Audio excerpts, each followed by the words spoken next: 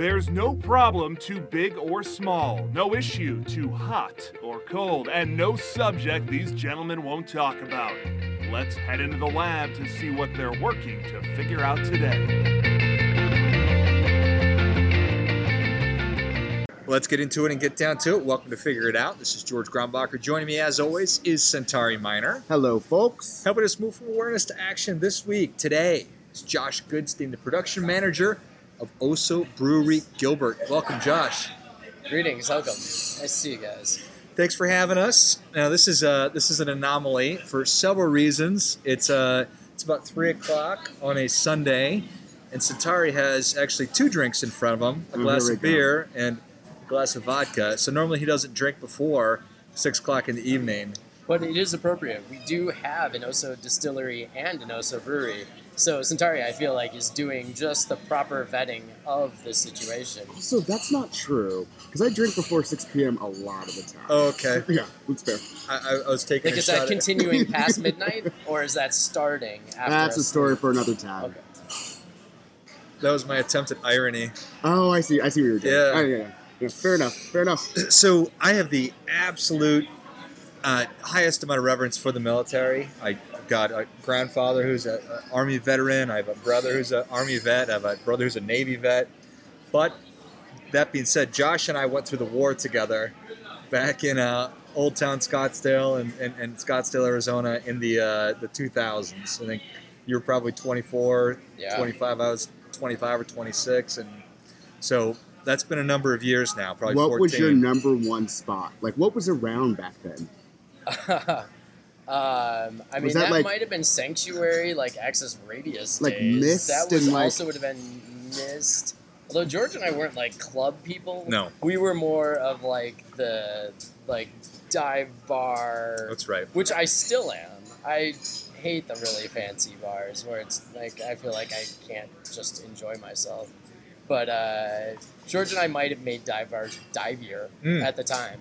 Yep. Now There's we someone class that the could do joints. that. That would be you guys. We are now upstanding, productive members of society. With all of our legal rights still intact. 100%, yeah. that's very correct. So, good job, Yeah. I guess. And to you as here well. we are, with all my fingers and toes and, Did you and all just that. relate that to military service? I did. Yeah. All right, that's okay. I We'll feel see how like- that plays. We'll see how that plays with the public. I feel like it was seamless because I did the whole reverence thing in advance and then backed into it. We might get some comments on this. Could be. It'll be good. Let's go. Anyway, changing gears and moving towards complete maturity. Yes. Josh, you are like 60 or 70 days away from getting married, so This is true. congratulations. And Thank you. Is it like getting more terrifying or more exciting by the minute? No, I honestly, the fiance is not a bridezilla, so the only thing that's becoming stressful now is like actually making her make some decisions. Like, I know you don't care what happens besides like just a marriage on a beach, and which is great. And I love that she doesn't really care about much else as long as she still wants me there all the time. Right. But now we have to tell other people what they're supposed to do there, and that's the hardest part. Like saying, okay, we need to tell those people what to expect. But outside of that, just making sure it doesn't fail miserably somehow. I mean, I know we'll get married, so that's gonna happen. That's really all you need, right? Yeah. Destination as long as we wedding, get- Mexico. It's hard to mess that up. Yeah, I don't think it'll be bad. Excellent. Well, we are here and kind of in the And middle. she still likes me, so Okay, that's right. that's good. Seems like the biggest challenge. Yeah, I asked her this morning, and she fully confirmed it. She still loves me. Good news. is I check in every day So, just to make sure. kinda I'm like, I taking the love you. Are temperature? you still good? Yeah, Right. perfect. do you still love me? Yeah. Yes. Do you still like me? Yeah. Sometimes she doesn't like me, but she always Right. loves me, which Yeah. is great. Okay, I appreciate that. Yeah. So, it is a beautiful Sunday, and you are hosting one of your beer schools, which happens 2 or 3 times a year. Yeah, it's a rotating function through the Blue Pine Society, and they try and locate them in different parts of the city or state, just to give different people access to them. But it benefits the Blue Pine Society, which is a testicular cancer research organization and fund, and it allows a bunch of people that are interested and curious about beer making, beer processes to come in and learn from different breweries about techniques and how they make their craft. So is the beer school pretty popular? Yeah, actually, it sells out every time. Usually around 150 people. Wow. And we have to cap it at that just to get people moving around. Right.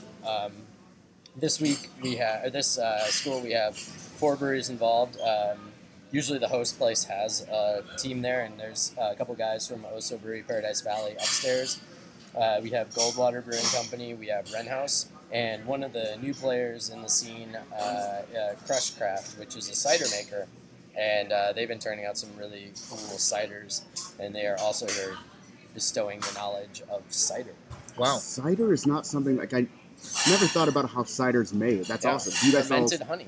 So we can't technically do that under our liquor license because that would fall under a winemaking or mead making type of production. Under a brewery license, you have to make a product that is at least 30%. I think, don't quote me on that exactly, but at least 30% malted barley. At a distillery, you make distilled spirits to ferment any other total product, like honey, which would be a meadery, or like apple juice, which would be like a cider maker, or grape juice, which would be a winery. Right. Those all fall under a winemaking category. The more you know. So the cidery would fall under making craft wine. So tell us a little bit about what was the impetus or decision to bring the Beer Pint Society here. Or why did you guys do it? Mark Semler, who's the organizer of that, has been passionate about kind of bringing the general public into the process of how we all make our craft. And because of our Arcadia location, where we do constant beer classes rotating out of there, it's something that we're pretty comfortable with, because every single one of us have at one point been at Arcadia and taught classes along with just people that signed up out of the public to come in and make a beer. And that is just, it was sort of a seamless transition. And I've done a beer school in the past, and I find the reaction of the people that sign up to this to be you get a lot of aha moments. That's awesome.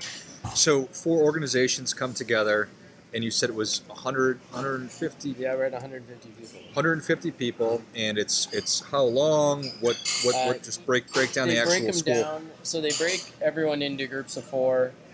They spend about 20 to 30 minutes at each station. You get to try 2 specialty products that each of the breweries or cidery brought in, and then there's usually a lesson plan along with it.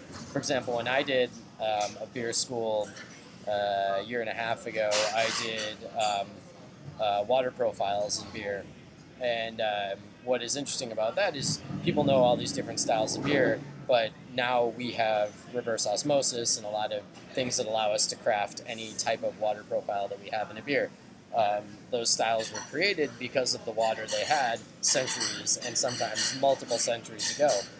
The water in the Czech Republic and Germany was very soft, which was super conducive to light beers. Not really good for having the hard minerals that balance against dark roasted malts. You go to Ireland, where there's lots of hard water, very similar to Arizona. Everything's very hard in Ireland. Yeah. Living, everything. Yeah, it's a lot of potatoes. And their water was more conducive to brewing a stout. It's not that they didn't like light lagers, but with all the minerals that were in their waters, it tended to not be as productive in making a light beer. What's interesting now is that most of the breweries use RO. We can build we don't want, if there's no minerals in there, it also sucks for beer, except for some exceptions, but we can build any water profile that we would want. So if you want to brew a beer like you could in Ireland, you can make an Ireland water profile. If you want to brew a beer like in the Czech Republic, you can build a Czech Republic water profile. But what I did in my beer school class is you can actually manipulate the water profile in finished beer. So by adding calcium carbonate, calcium chloride, even just some table salt to finished beer, You can manipulate the amount of malt presence. You can manipulate the amount of bitterness that you taste, even in finished beer, which I think is something people didn't think you could do to like even just a beer that's already in glass sitting in front of you. You can make that beer more bitter. You can make that beer taste sweeter and maltier in finished beer, and that sort of aha moment is something that you can do more of that manipulation at the beginning, but at the end you can still tweak it a little, which is interesting. And I think those sort of aha moments to just the general consumer is something, and then maybe a little bit above the general consumer because they give at least a slight of a crap about like how it's made versus some people just want to drink a beer, and I also respect that, and that's fine if they don't care. But to the people that come into beer school tend to be slightly at least interested in how the craft is made, and to give them that sort of information is cool. Today, I know Goldwater is talking about temperature importance throughout fermentation, finishing, which is, I mean, literally 1 degree can make a incredible difference. I know Renhouse is talking about just the general hot side process, which is your mash and boil. The guys from Oso Paradise Valley upstairs are talking about off flavors in beer, which is something that is sometimes a blessing and a curse. Like, my fiance could drink beer anywhere on draft, and then when I started pointing out what dirty draft lines taste like, now she'll like get a beer somewhere and she'll take a sip and she'll be like, oh, it's a dirty draft line.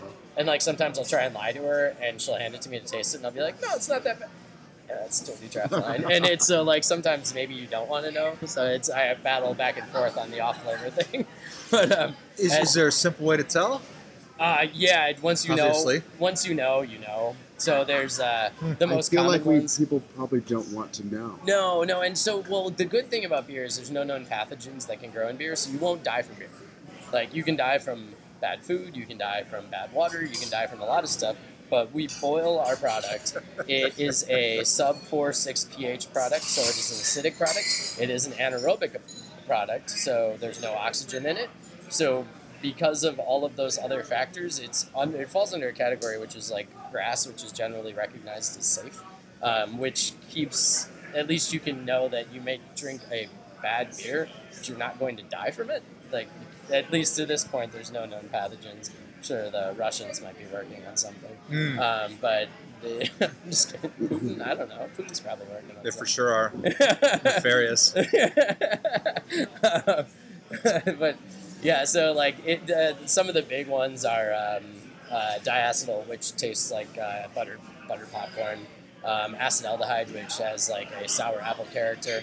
And when I say like off flavors, it's not like, it's just maybe missteps in your fermentation or your practice.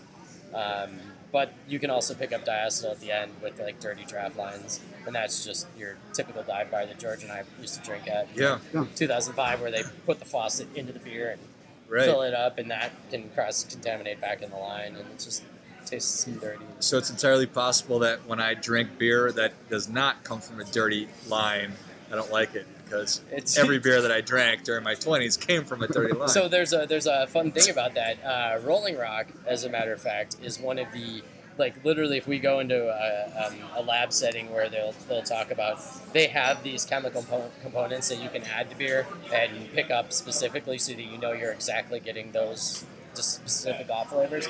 But Rolling Rock has a very common off flavor in it known as dimethyl sulfate, which comes from not having a vigorous enough boil. Dimethyl sulfate's naturally occurring on grain, and specifically Pilsen malt carries it the most.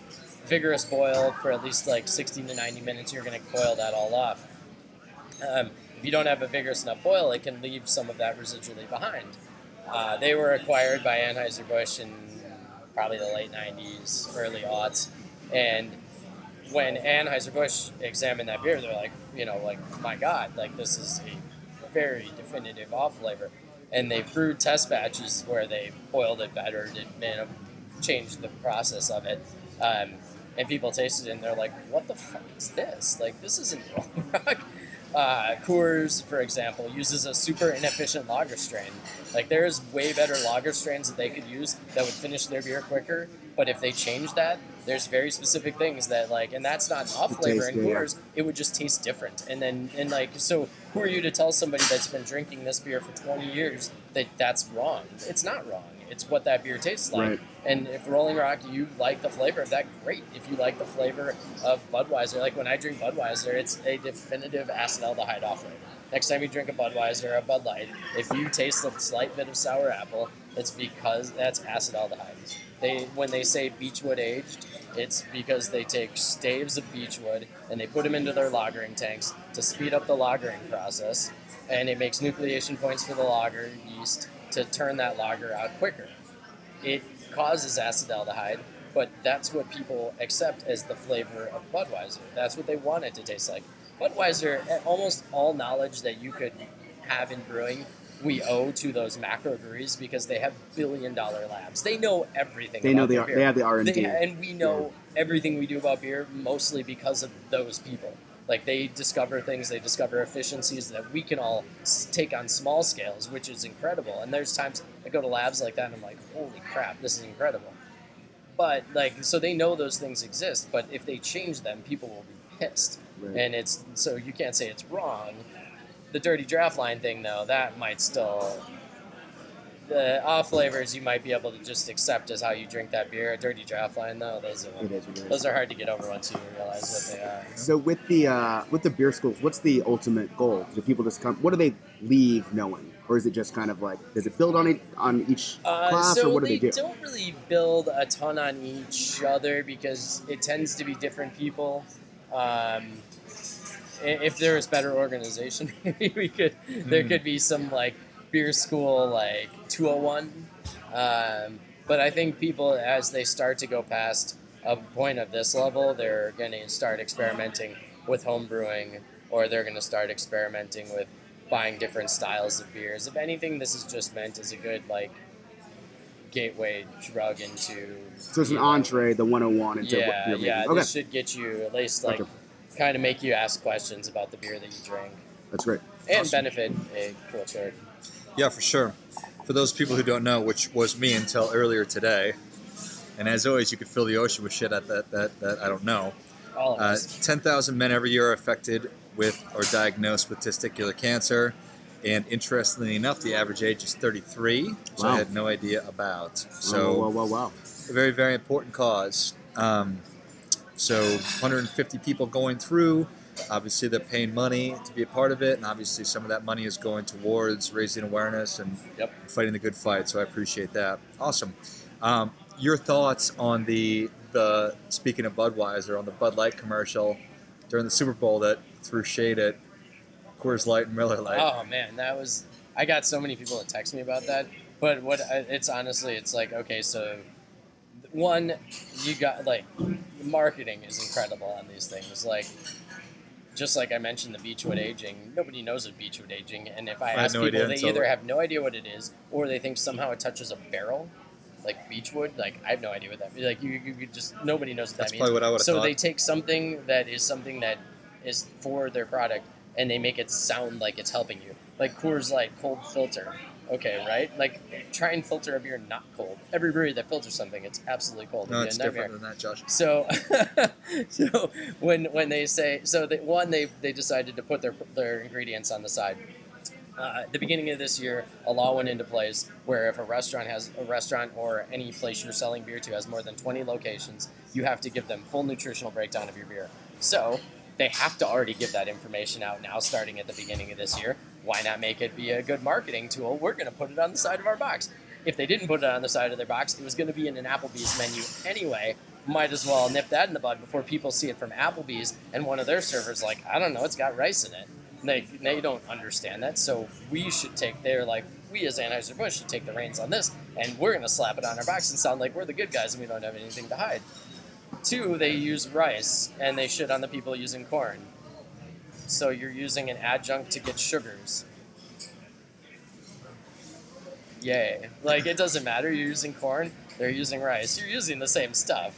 If anything, at least the corn's coming from the United States. I did like how the corn growers kind of crapped on Budweiser for that. They're like, well, we're right down the street growing corn. We'd like to talk to you about the efficiencies of using corn. Budweiser's traditionally used rice. It's cheaper than barley.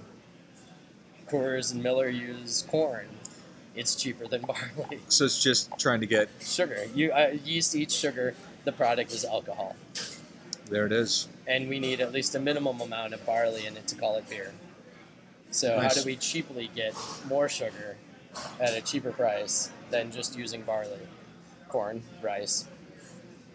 So I'm curious, as someone that obviously knows beer in and out, do a lot of folks in your profession, do they frown upon those who drink Budweiser, Coors, or is it just like whatever you prefer? Yes and no. I mean, but There has to be a reason why it's so popular, I right? only yeah, totally. And the thing is I only really judge beer if I'm at a brewery.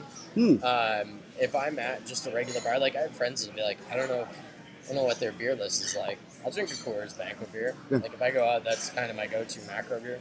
I'll drink a Banquet beer. I'll drink PBR if I'm at a bowling alley. Like if I'm somewhere that it's I love how you associated PBR. Like, well, I one mean, place you would go would be a bowling or alley for dive people. bar. Yeah. I mean, like lots of like usually Coors Banquets everywhere. That tends to be my one. And if I see it, there's like dollar PBRs. Yeah, if I'm somewhere like that, to the Roadrunner. It's right across, like not far from my house. Dive bar is like 50-cent PBRs on Tuesday nights, which Really? I haven't done in like a year. Oh, but I'll see you next Tuesday yeah, it is. at the hey. Roadrunner. Wow. Anyway, so like, I actually don't really judge beer unless I'm at another brewery. Then I'll sample the beer because these people are putting out a product at their brewery as something, and then I'm like, okay, what do I think of their lineup of beer?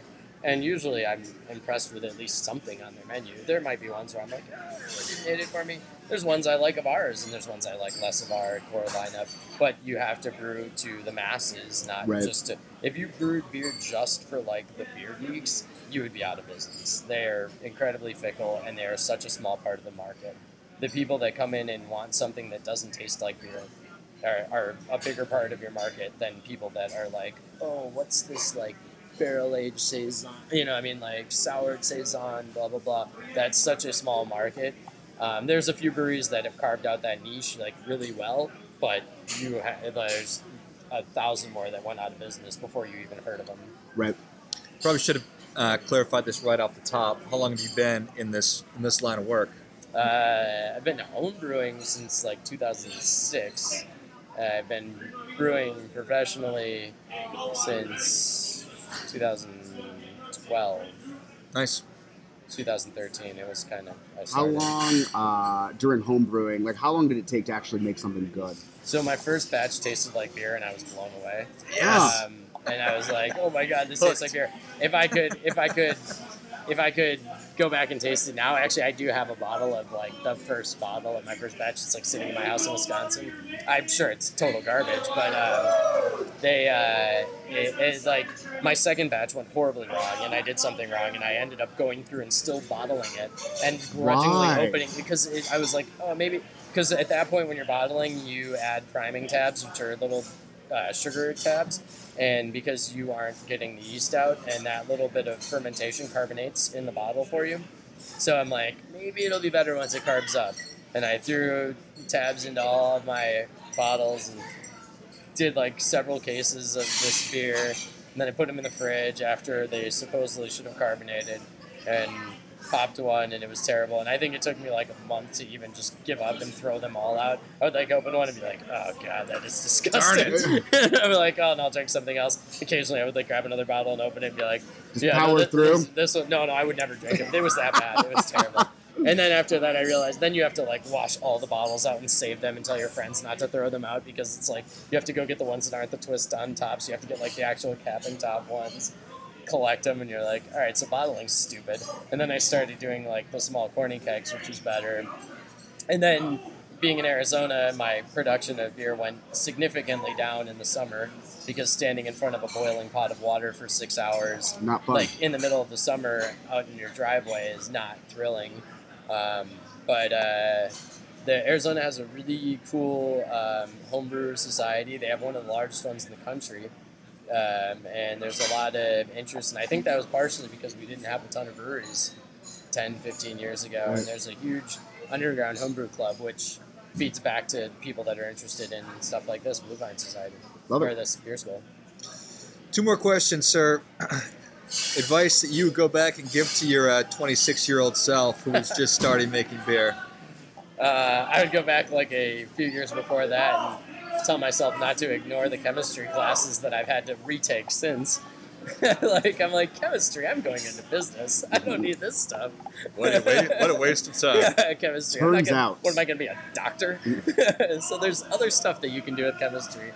We have a chemical engineer who's at our distillery, Greg, that you guys had on, probably on one of your earlier ones with Jeff.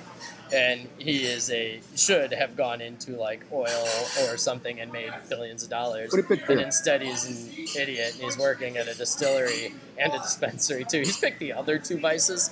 But no, I mean, there's like, and actually we just did a talk at ASU about with literally a bunch of chemistry and biology majors, and it's like, so if you don't want to become a doctor, what can I do with my degree type of thing? And they're bringing in people from all sorts of different fields that use chemistry. That's really awesome. And like one of them was myself and a guy from Grand Canyon and another brewery, and we were like, so there's actually a girl that's been coming in and interning at our brewery just because she was interested in beer because of that. So I would go back a little bit further and maybe tell myself, like, don't pigeonhole yourself in just like what you think you're supposed to do, because I learned later on that I was like, I can't sit behind a desk. Like, this isn't what I'm meant to do. But if I went back to like myself and first homebrewing, I would do similar to what I did, maybe do it more often, but you would just read as much as you can. I've been to intensive brewing science at UC Davis, and I've been to a lot of other labs, but some of the stuff I've learned the most is in books, and just like from reading different brewing books and being in breweries, I would just tell myself, I wish I could have told myself to go find a brewery locally and just like ask them questions and get in there earlier, because I would have been ahead of where I am now. Like, that's actually still good advice. Feel like I'm catching up. Like I still am always like, I mean, granted, that's probably the best way to be in life. Like, I imagine you guys in your career, if you feel like you're comfortable, you're behind. So like always staying, like you need to be finding more information, finding more.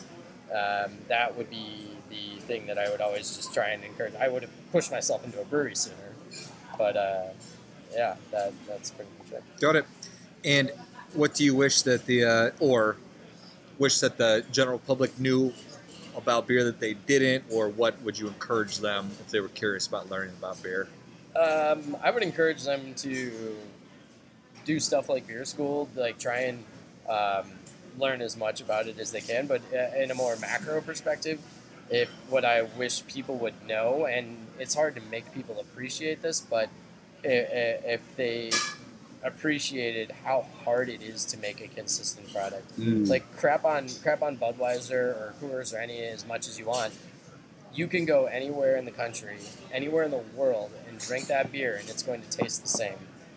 Now, craft breweries have the luxury of sometimes not having to make a consistent core product, but every single one of those beers, like a few weeks ago, I just dumped a batch of beer, and it's like, it's heartbreaking to be like, go through a process and you're like, yeah, this isn't right, down the drain. Like, so we went through a 6-hour brew day.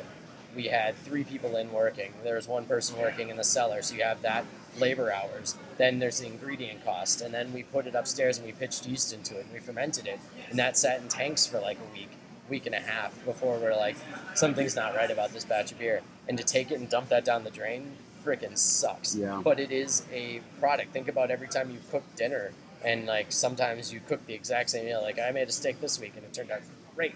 Next week you make a steak and you're like, oh, it's a little overdone, or like, yeah, it's a little drier than I did before. That marinade wasn't right, the spices wasn't right. Like, all of those things go into like making the product of beer, and it's just like, like the amount of blood, sweat, and tears that every brewer that I know puts into making this product happen, and the hours are insane.